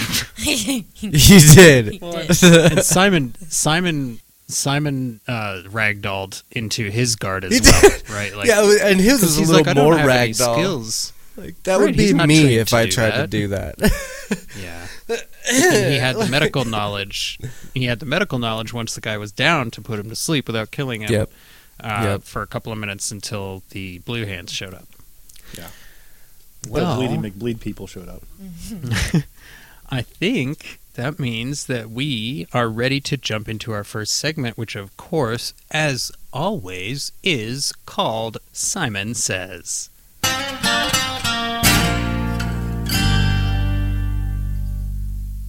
Simon Says, of course, is where we share our favorite quotes from this episode of Firefly, even if they were not uttered by Dr. Simon Tam. Normally I go first because that's just how I am. I've even done it on episodes where we have guests because I'm a terrible host. So this week, let's just go ahead and have our guest Sean go first, and then we'll have Josh and Kylie, then Ricky, and I will go last for Simon Says. Take it away, Sean. Well, the advantage of going first is I get to take the great one. So, well, and I might not take I think the greatest line of the episode is the last one, but that's not going to be mine. We all know it is. We know it is. It is. It's literally the best line of the episode, and that's okay. So I'm just going to simply say, the next time you decide to stab me in the back, have the guts to do it to my face. I knew someone was going to pick that, so I did not choose that. Good. The thing that I love about that line is that it sounds simplistic, sounds a little bit ineloquent, maybe even like dumb for a moment. But when you think about it, it's actually very poignant, because what he's saying to him is only a coward goes after a man's family. Okay? You have a problem with me, you settle it with me. That's what he means by, if you're going to stab me in the back, do it to my face. He's saying, don't go after the weak and vulnerable and sick amongst us. If you are going to mess with my family, you're going to mess with me, which, again, tracks with Mal's character. That's something we've seen him do in the series up to this point, specifically with Saffron. So that's an excellent, excellent choice for Simon Says, Sean, and was my first choice as well, and that is part of why I had you go first, because I didn't want to be that guy. I think Josh and Kylie, you are up next. Go in whichever order between the two of you you like. Okay, so I don't personally identify with this particular quote, but I thought it was a good one. Jane says it when him and Mal are talking in the ship, and they're like rehearsing and they're still getting ready. And then Jane says, nothing buys bygones quicker than cash. So I thought that was, first of all, a good line, but also kind of figured that that might be a little bit of foreshadowing too. So yeah, and it was. Mine were comedic, definitely, because my first one was It was hard to choose between these because my first one is smells like crotch. Yeah. And you know that whatever crotch Jane is smelling It's not is good. no. Got it. Ugh. It's mutter space. Let me just say, Yeah. Jane probably has a podcast where he sits around with his friends for like an hour and a half on Friday nights, and that creates a very particular smell that he may be referencing. It's probably true. I hope I haven't just driven away all of our live viewers and all of our podcast listeners. That was something that I was thinking about, but mine was actually the one that came after that from Fake Ryan, where Jane spits and he's like, Could you not? "Could you not do that while we're ever?"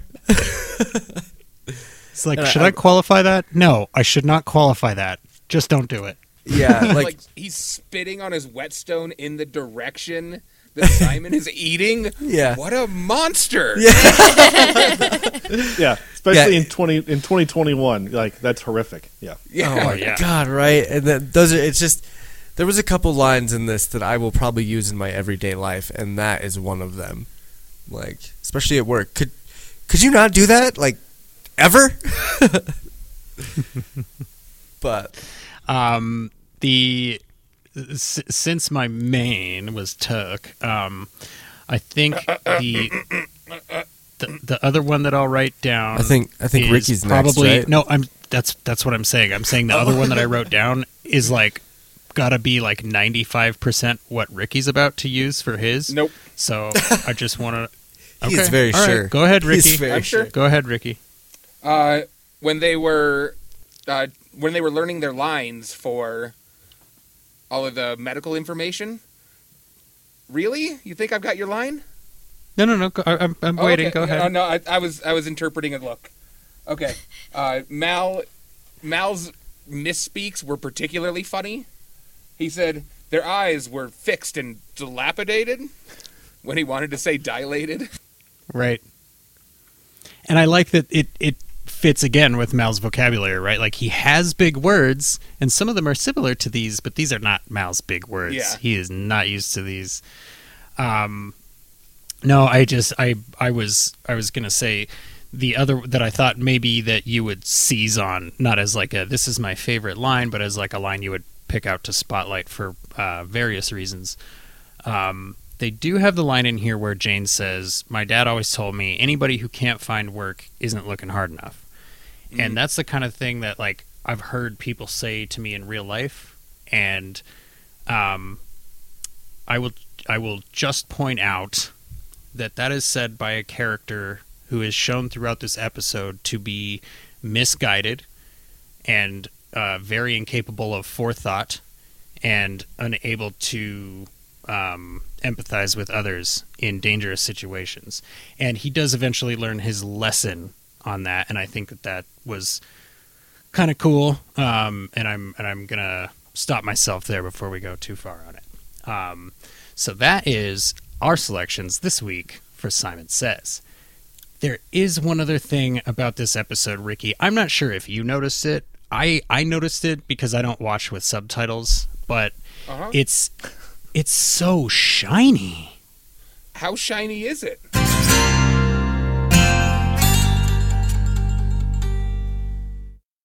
This episode is so shiny that, again, I'm going to defer to our guest because I think you guys probably might be able to pick my rating out of just how I talk about this episode, but I'm going to defer again to Sean, and then we'll go to Josh and Kylie, then we'll go to Ricky, and I will go last. So, Sean, for you, how shiny is this episode?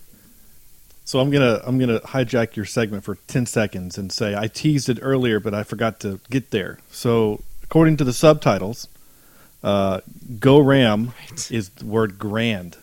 So when he says "Go get the Go Ram thing," it was "Go get the grand thing," GRAND. And then at the end, when he tells Wash to take us out of the world, he says, "Take us out of the row." Huh. So It's always weird when there's shows that like don't have issues for a whole bunch of episodes in the subtitle or something, and all of a sudden it's just like somebody dropped the ball for a whole episode. Yeah. They probably just hired some new guy. They're like, let's get the intern to do this one. Yeah. Jeff's off today. We need someone to fill in. Some very low-level stenographer was doing it live, and they went, first draft, good enough. Let's call it. I mean, it's on it's on a DVD. It's not like you didn't have time, or if it's on the internet streaming, you could just update the text file. Like, how in 2021, that's unforgivable.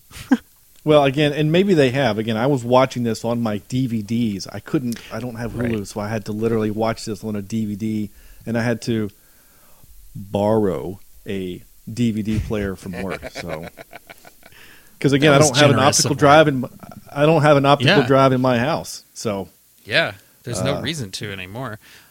Sorry. Anyways, go ahead, Sean. With so shiny. So, how shiny is this for me? So, I've been thinking about this for a while since we picked this episode.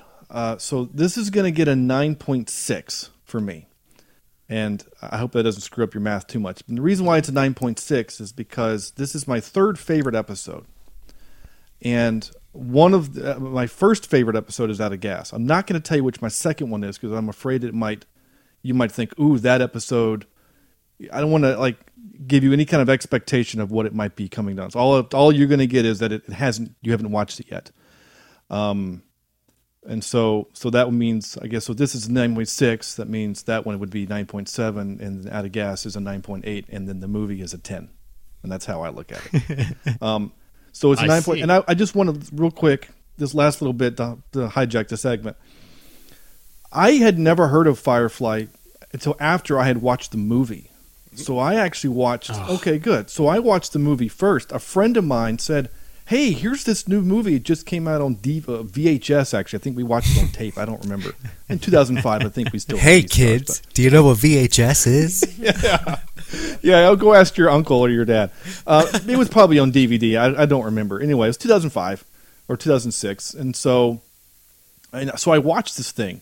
And I was like, oh my gosh, this is brilliant. And it's clever and it's quirky and it's low budget. And I love it. And who is this Nathan Fillion? I didn't know any of these people.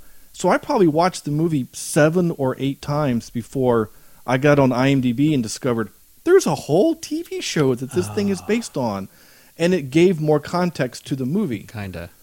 Certainly because of the way the movie works out. So anyway, the show has always acted to me as almost like the prequels for Star Wars. Oh, okay. You know, as opposed to the show is the meat and Serenity is the exclamation point. To me, it's Serenity is the meat, and this is the appetizer. That's very interesting perspective, So, and specifically to be exactly opposite of Josh and Kylie's perspective. Right. I mean, that's, yeah. Well, so there you go. To get a 9.6 from that perspective, I think adds a different dimensionality to it. Not in a way that I can do the math on it, so I'm just going to keep it as a 9.6. Kylie and Josh, how shiny is this episode for you guys? I'm going to say an 8. I wasn't quite on the edge of my seat as I was at the last one, which again makes me so sad that that's the episode that I missed because it was such a good episode. But I have been waiting, to get a little bit more of the story with River and see where that goes. So I'm excited I got a little bit of that. I'm digging it. Josh, where did you land? Since we're giving out weird decimal numbers, I'm going to go with an 8.3. You would? Because it was fine. I don't know. It was kind of like everything I expected these characters to be. No, and the reason it's 8.3 is because I got to see the MIB come in.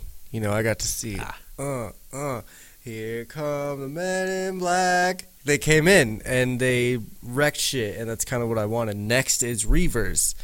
So let's do this. Gotcha. You know what I mean? Like I've been waiting to get a little more context with these guys, and it was really fun to see like how evil they actually are, and so like how much they. Context is worth a full point on your scale, is what you're saying. Pretty much, yeah. If the doctors weren't as cool, like if the doctors were just there to be like, yes, we are here for the girl, then Then you would call it average. I would probably give it like a 7.2. Cool. But because them being there, adding a little bit more, suspense to the matter, and also that sweet weapon with the high frequency thing really reminded me of that video going around that's like, can you hear this sound? You can't, but your kids can, and it freaks them out. And I was like, oh, that's kind of just a play on that, I guess. And instead of freaking out your kids, it just melts your brain and makes you bleed from the eyes. From your seams. It pops your seams. Mm-hmm. Yeah. So yeah, that whole thing is worth a point for me. Okay.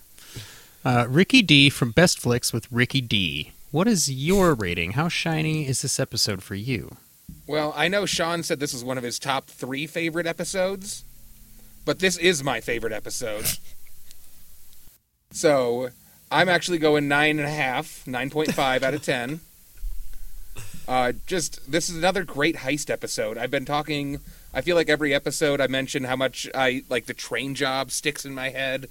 And like whenever I think Firefly, there's a couple moments couple episodes that really stick out. And this heist episode where they're robbing the hospital and they've got this cool helicopter, jet plane, shuttle thing.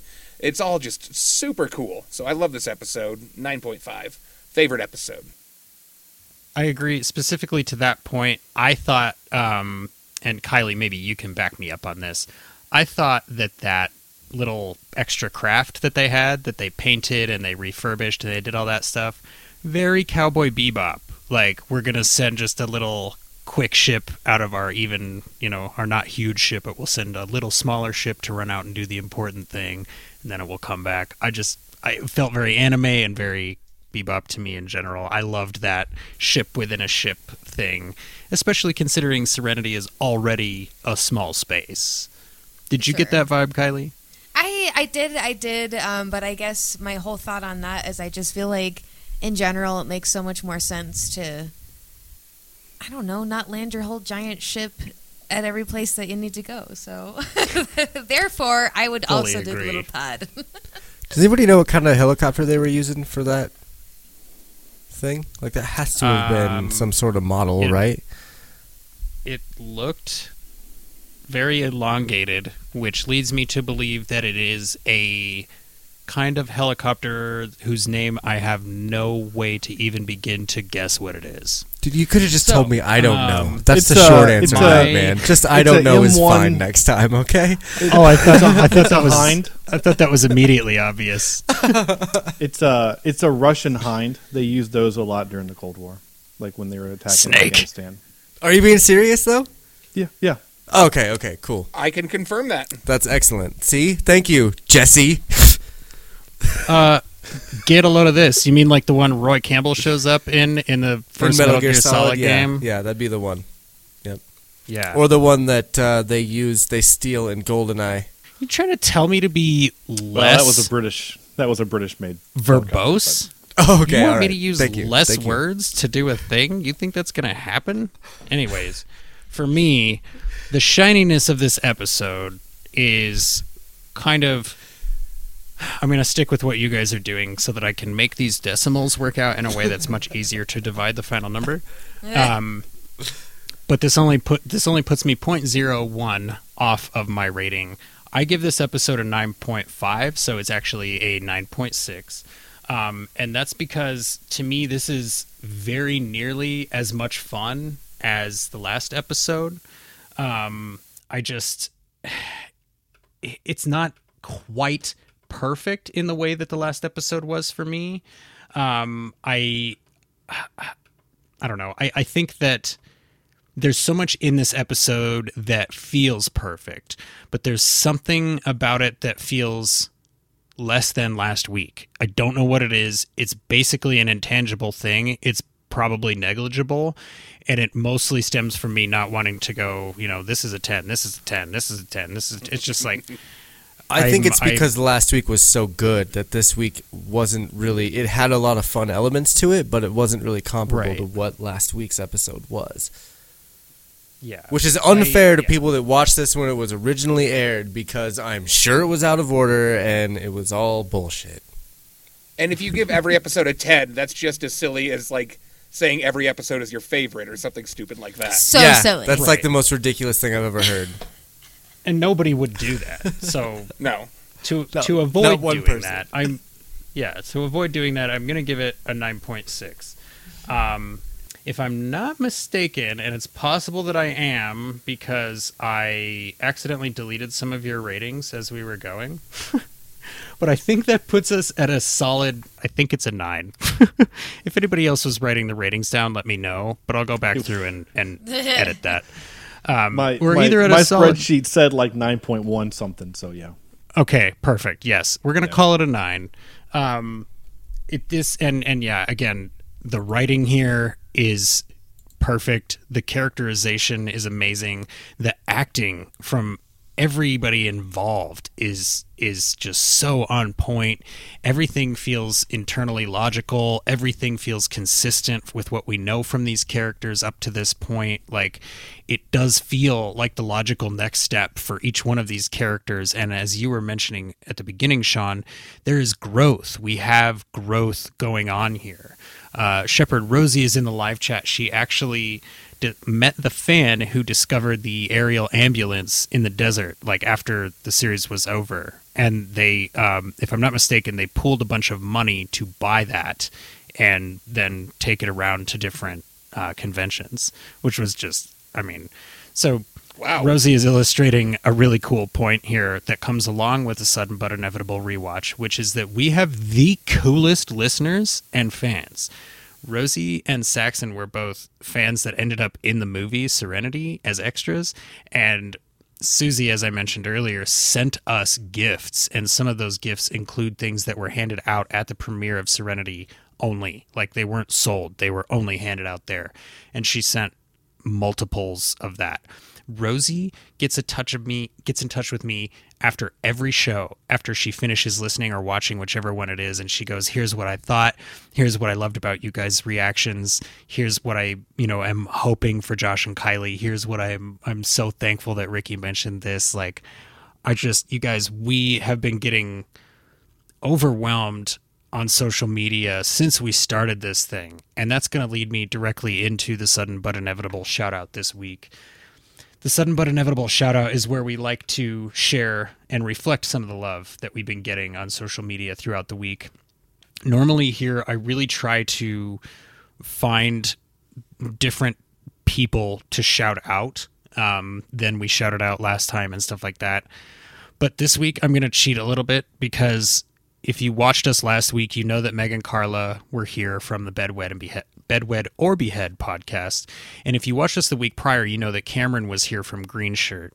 Since Cameron was here and since Meg and Carla were here, they have done nothing but retweet us and promote our show and like our stuff and, share our links, and just, they become sort of part of our family, our little pod crew. This boat that is Sudden But Inevitable has people on it now, and I'm so grateful for that. So if you haven't, go to Twitter, follow @GreenShirt87, go to your favorite podcast service, download all the episodes of Green Shirt. It's a newbie's trek through the next generation. Cameron is learning all about Star Trek from people who love it. It's a very fun show. It's very similar conceptually to this one. I promise you'll have a good time.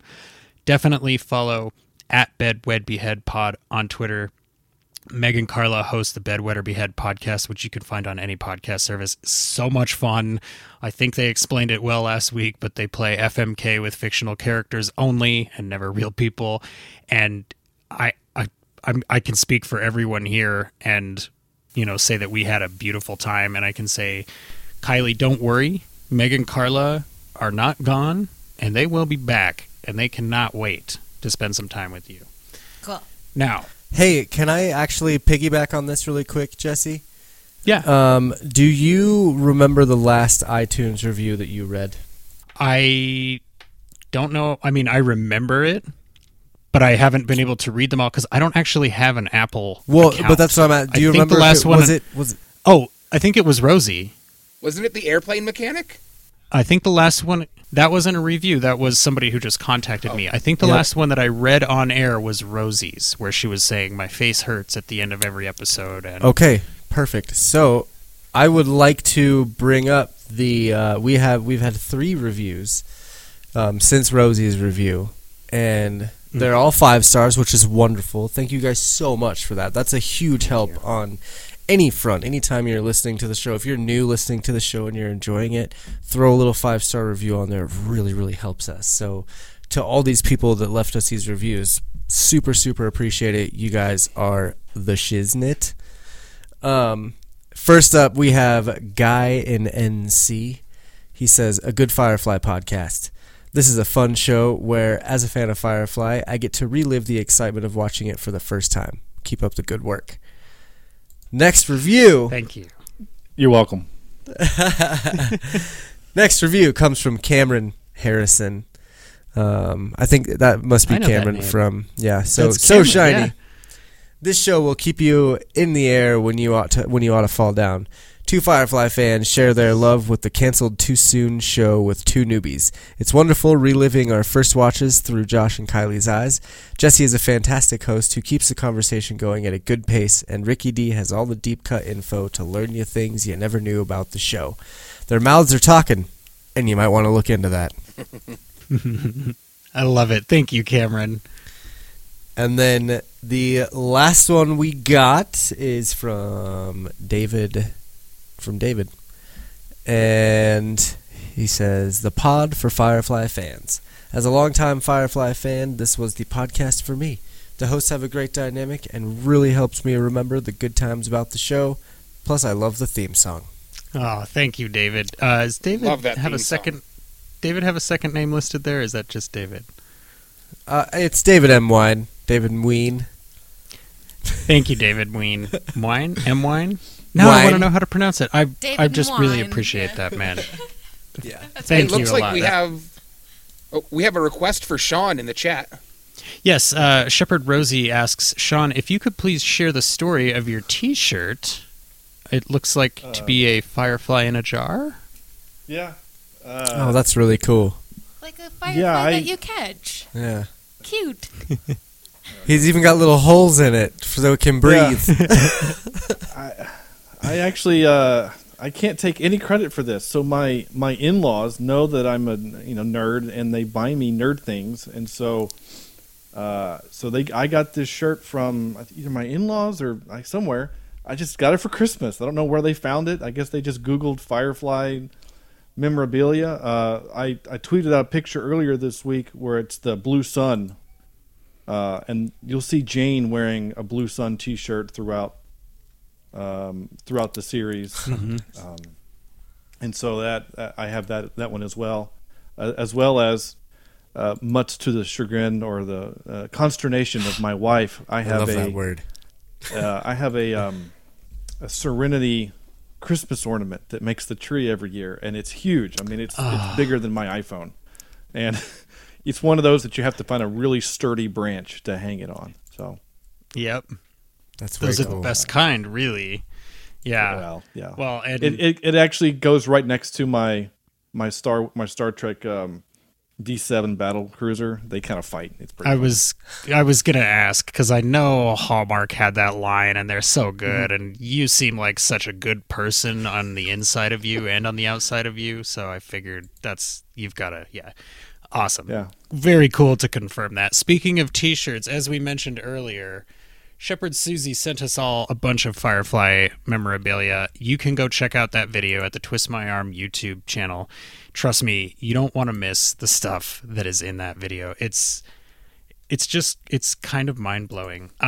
Really quickly, I do have one more name to add to the sudden but inevitable shout-out, and that is the Fandom Thing pod. We did shout out It's a Fandom Thing last week when Meg and Carla were here. They actually brought up the Fandom Thing pod hosted by Aaron, and I can't help myself. I have to shout this podcast out again just because Aaron has been sharing and liking and retweeting and helping us get our signal boosted on Twitter.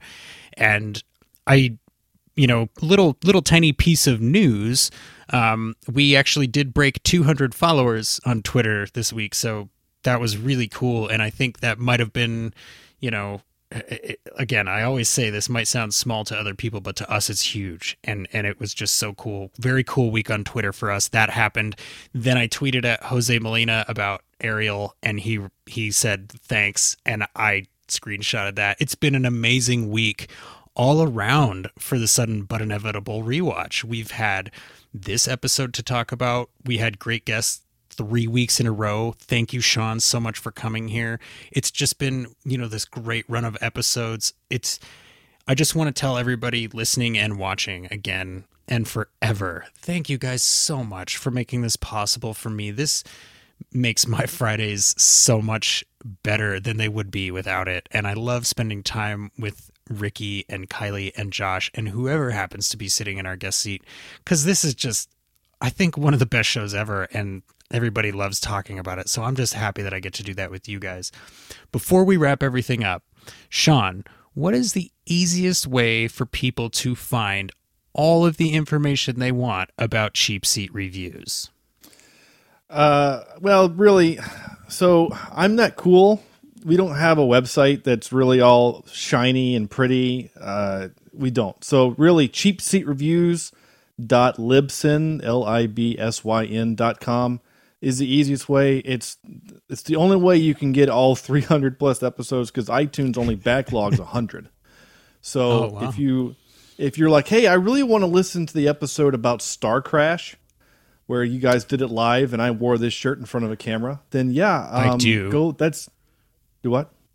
I do want to listen to that. Star Crash is awful, but good. I really Crash want to was listen to that such episode. a good time. That was episode 50. That was a long time ago. So the only way to get that is cheapseatreviews.libsyn.com to get there. So that's really the easiest way. We're on Twitter at CheapSeatCast. And Facebook is, of course, facebook.com/cheapseatreviews. Excellent. Thank you very much. If I could follow Sean up, I just want to mention I've also got Best Flicks with Ricky D. New trust me, my every friend. Sunday.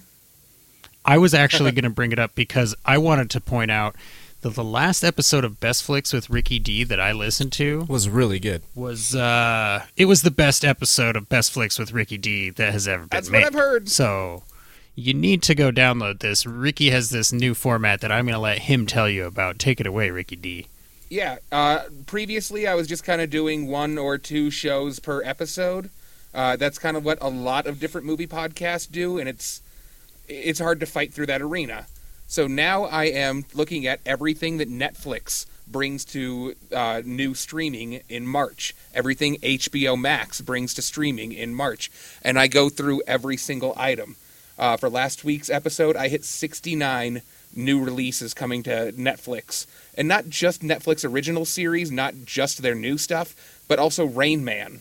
Rain Man came to Netflix. So I go, hey, there's Rain Man. Here's a little bit of what it's about moving forward. So I put maybe between 30 seconds and 90 seconds into every movie. I try to put a little comedy, a little bit of attitude into it. And it came out really well last week, and I'm so excited to see what more I can do with it. So that's where Best Flicks with Ricky D is headed, and it's going well. I am really loving it. And as a person who runs a weekly podcast that happens to also be live, that I also only give myself 2 days to edit before it has to come out because I'm insane, I really dig having a podcast in my life that tells me what's worth my time on streaming services, because I have a lot of streaming services and very little time to use it. And there's also so much coming out. At all times. A little help sifting through it. It's rotating in and out. It's new stuff being released. It's all kinds of stuff. Josh, what have you been up to with the Twist My Arm Network this week, my friend? Oh, man, I'm always up to something, dude. Sneaky. So, right now, I'm honestly really, really working hard on this new... It's not new, so we have 5 episodes now, but it's the Marvel Cinematic Monday podcast.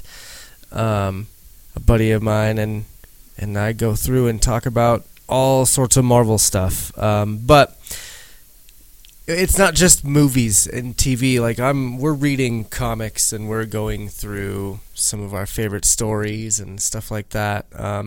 This last episode was questions. Yeah, we had some good quality questions from some listeners. But Yeah, this last episode we wrapped up WandaVision, which was a lot of fun. We actually kind of acquired a new host via that episode. So there's a little bit of it's hard for me to promote this right now because we're about to revamp it a little bit by next week.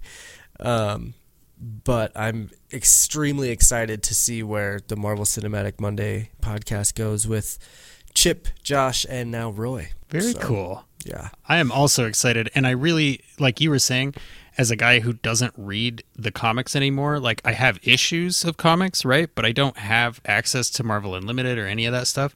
It's really nice to be able to go, hey, what are they pulling from so that I can act like I know what's about to happen so that when my wife asks me, I don't have to go, I really appreciate that.